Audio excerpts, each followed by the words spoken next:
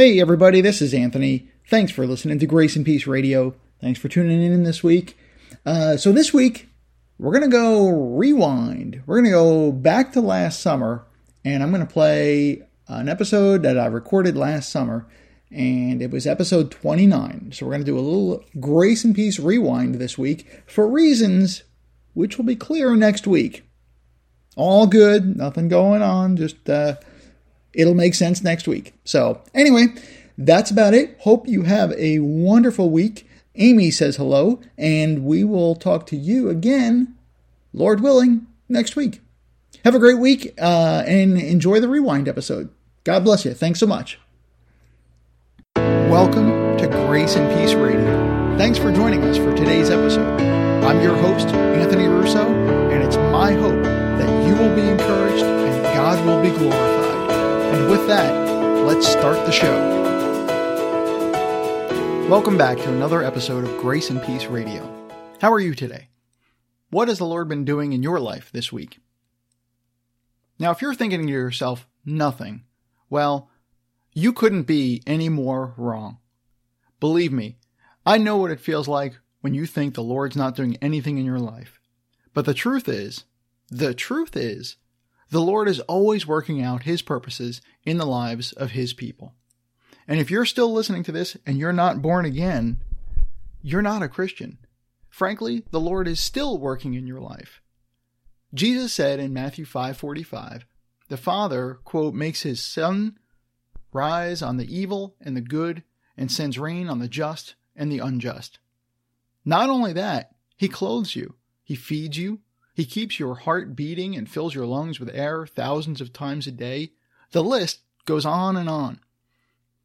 If you don't love and serve the Lord Jesus Christ today, have you ever thought about how much God does for you and has done for you, and yet you just take it for granted? Think about that. Even if you occasionally give a nod to the Lord in some way, at best, you're paying empty lip service. What good is it if I ignore my wife completely, except for once or twice a year, to drag myself up, to look at her, and mumble some words of thanks for all she is and does? How sincere are those words when they're not backed up with a genuine heart of gratitude the rest of the year? The Apostle Paul was in the middle of laying out his argument about how genuinely wicked and ungrateful we humans are by nature against God in Romans 2, verses 4 and 5, when he wrote, "Or do you presume on the riches of His kindness and forbearance and patience, not knowing that God's kindness is meant to lead you to repentance? But because of your hard and impenitent heart, you are storing up for yourself wrath on the day of wrath, when God's judgment will be revealed." So let me ask you, do you presume upon the riches of God's kindness, His forbearance or His tolerance, and His patience? The Bible says that if we are not born again by the Spirit of God, if we haven't turned from our sins and turned to God, that is exactly what we are doing. That is exactly what you are doing. Now, I know I'm kind of right out of the gate on all of this today, but there's a reason for this, and there's a reason for where I'm going with all of this, because we've got to kind of deal with all this stuff before we get to the really good news, which we'll get to. But the thing is, what Paul is saying here in Romans 2:4 is that it is precisely because of God's kindness and tolerance and patience that we should come to our senses and fall down at His feet in humble repentance and sincere gratitude, the same way the prodigal son returned to his father. If you don't, as Paul says in the next verse, all you are doing day in and day out, week in, week out, month after month, year after year, is proving you have a hard and impenitent heart, like Paul wrote. And you are storing up for yourself wrath on the day of wrath, when God's righteous judgment will be revealed. In other words, you will stand before God after you die, and all of His goodness and kindness and mercy throughout your life will be fully and completely known, much more than you can fathom right now. And your insolence and ingratitude for all of it will be that much more obvious, and your condemnation just and swift. Why shouldn't the Lord trample those who thumb their noses at his grace?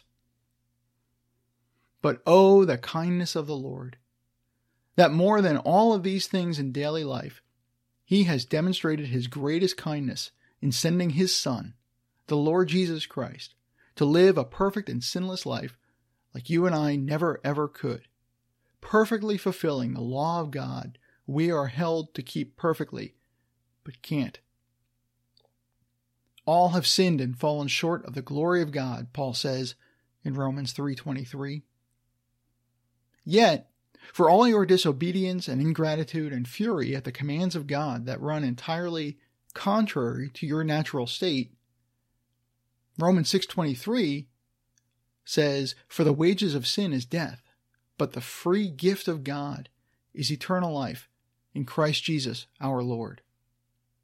Now, I was going to talk about something completely different today, but the Lord apparently had other plans. Recently, my wife and I met a young lady. I noticed she had a tattoo on her forearm. Knowing that people who get tattoos usually have a story for each one, I asked her, "So what's the story with this tattoo?" She kind of shrugged as she began to tell us the story.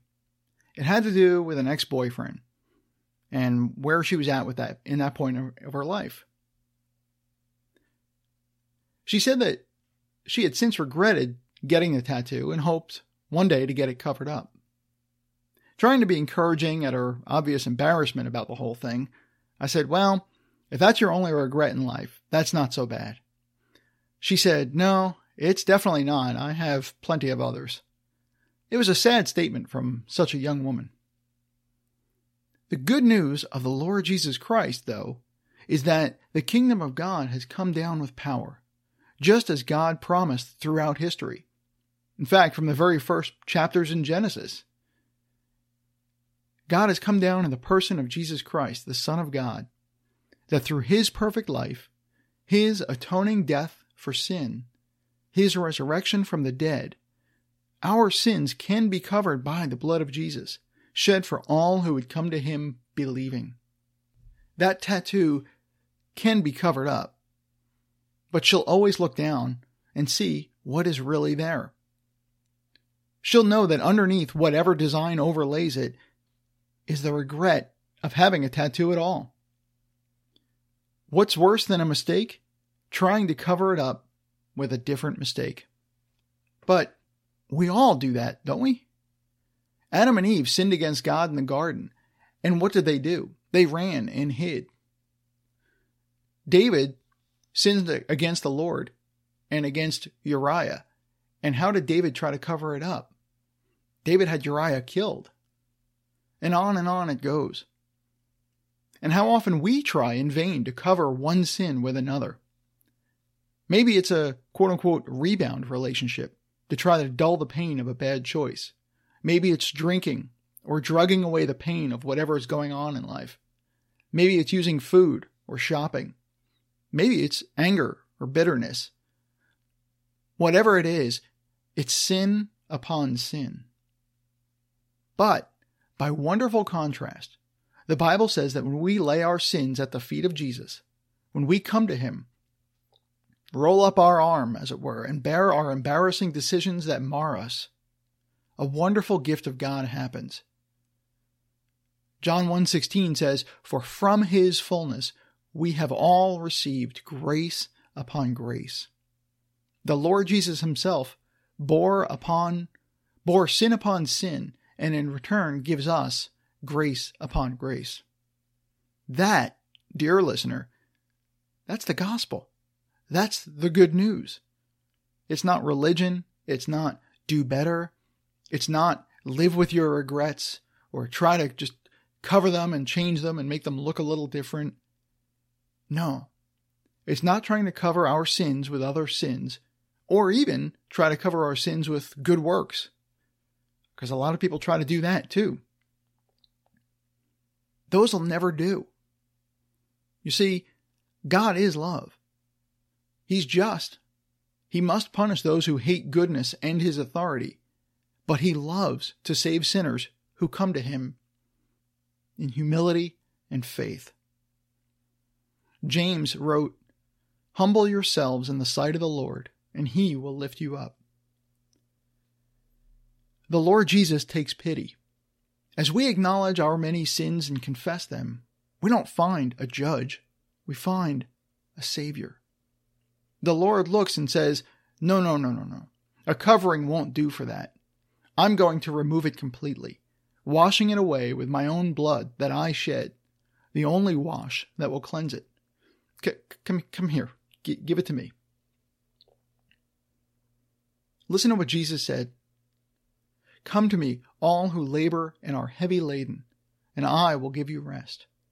Take my yoke upon you and learn from me, for I am gentle and lowly in heart, and you will find rest for your souls.